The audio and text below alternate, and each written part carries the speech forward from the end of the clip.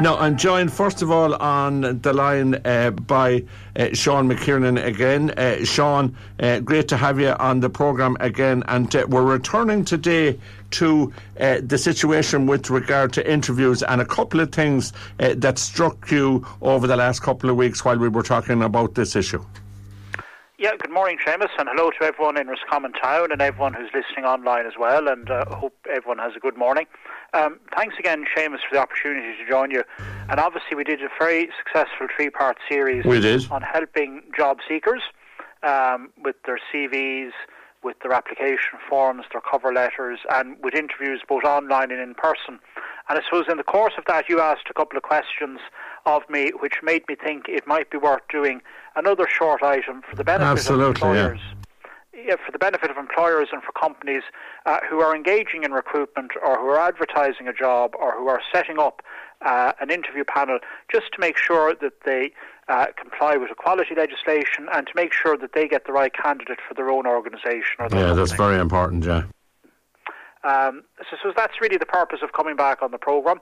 And I suppose one of the things I mentioned there was equality legislation, and I suppose we do have equality legislation in place, and that gives special protection to 9 different grounds. And if you don't mind, I'll name the 9 grounds. Absolutely. That's what we're here for today, yeah. Yeah, gender, marital status, family status, age, disability, sexual orientation, race, religion, and membership of the traveller community. And I suppose from the point of view of an interview panel, and you asked me during one of the items, how big would a panel be? And it should be, in my view, at least 2 people. Right. I think an employer is exposing themselves to risk if they interview alone. So hopefully it's a panel and not just one person, but a panel is exposing themselves to risk if they ask questions of people in any of those areas, any of those 9 areas that I've just mentioned. Right. There is grounds for potential challenge and for potential payout. And if you don't mind, Seamus, I just think sometimes telling a story is the most effective way of getting a message. I agree with you, absolutely. I just want to, and like yourself, I have a great interest in politics, Seamus. I just want to draw attention to a case way back in November 2017, and it related to the then Minister of State, John Halligan.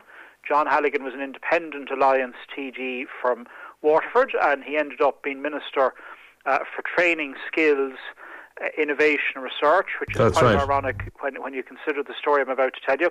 And as a new minister, he was seeking a private secretary for his office, so that would be a civil servant, and it would be a promotion within the civil service. And he conducted interviews, and during one of the interviews, he said to one of the candidates, "I shouldn't be asking you this." So he was off to a bad start already. "I shouldn't be asking you this, but are you a married woman? Do you have children? And how old are your children?" And on foot of that intervention, the lady in question took a case to the Workplace Relations Commission, and she was successful with her case on the grounds that she'd been discriminated against by the TD, right. And she was awarded €7,500. Right, okay. And I suppose he then tried to spin it afterwards that he obviously regretted the situation and that he only asked the question in the context of running a family-friendly office. But it was the WRC determined that primarily because she was a woman, she was asked that question. I think Minister Halligan, as he then was, also observed the woman answered the questions and she confirmed she was married and that she was the mother of 2 children, and she gave their ages, and in reply to that he said, "You must be very busy." I suppose the point here is she wasn't successful. And right, okay. Because and the inference, of course, was that, too busy to be able to do the job properly, and that was the incorrect inference, but an inference nevertheless. Correct, and I suppose he did indicate afterwards that he runs a family-friendly office and that was the context of the question. But I suppose, again, you're not supposed to stray into those areas in the first instance, and secondly, she wasn't successful, and because he had strayed into those areas, it exposed him to risk. Another area of risk I see with interviews, particularly in the private sector, because public sector interviews tend to be highly regimented and highly organised. In the private sector, a lot of employers, again, because they feel this is only a chat or whatever, be it recruiting externally or doing a promotion internally. They feel it's only a chat and that these are people they know in some cases and that everything will be all right. Again, very dangerous attitudes to have. But again, you expose yourself to risk, particularly in these equality areas, if you don't have interview notes, if you don't have notes that document what happened at the interview. And I don't mean verbatim notes. I certainly don't mean your personal views of the candidate or their appearance or what have you. Just a simple recording of the key word of your question and the key word of an answer. Right, okay. And again, if you have a panel, if you have more than one of you, you can share that responsibility across the questions, or even better, get someone else to sit in the interview and do a verbatim record and allow you to concentrate on doing your interviewing proper. Yeah, and it's always better to have a couple of opinions anyway.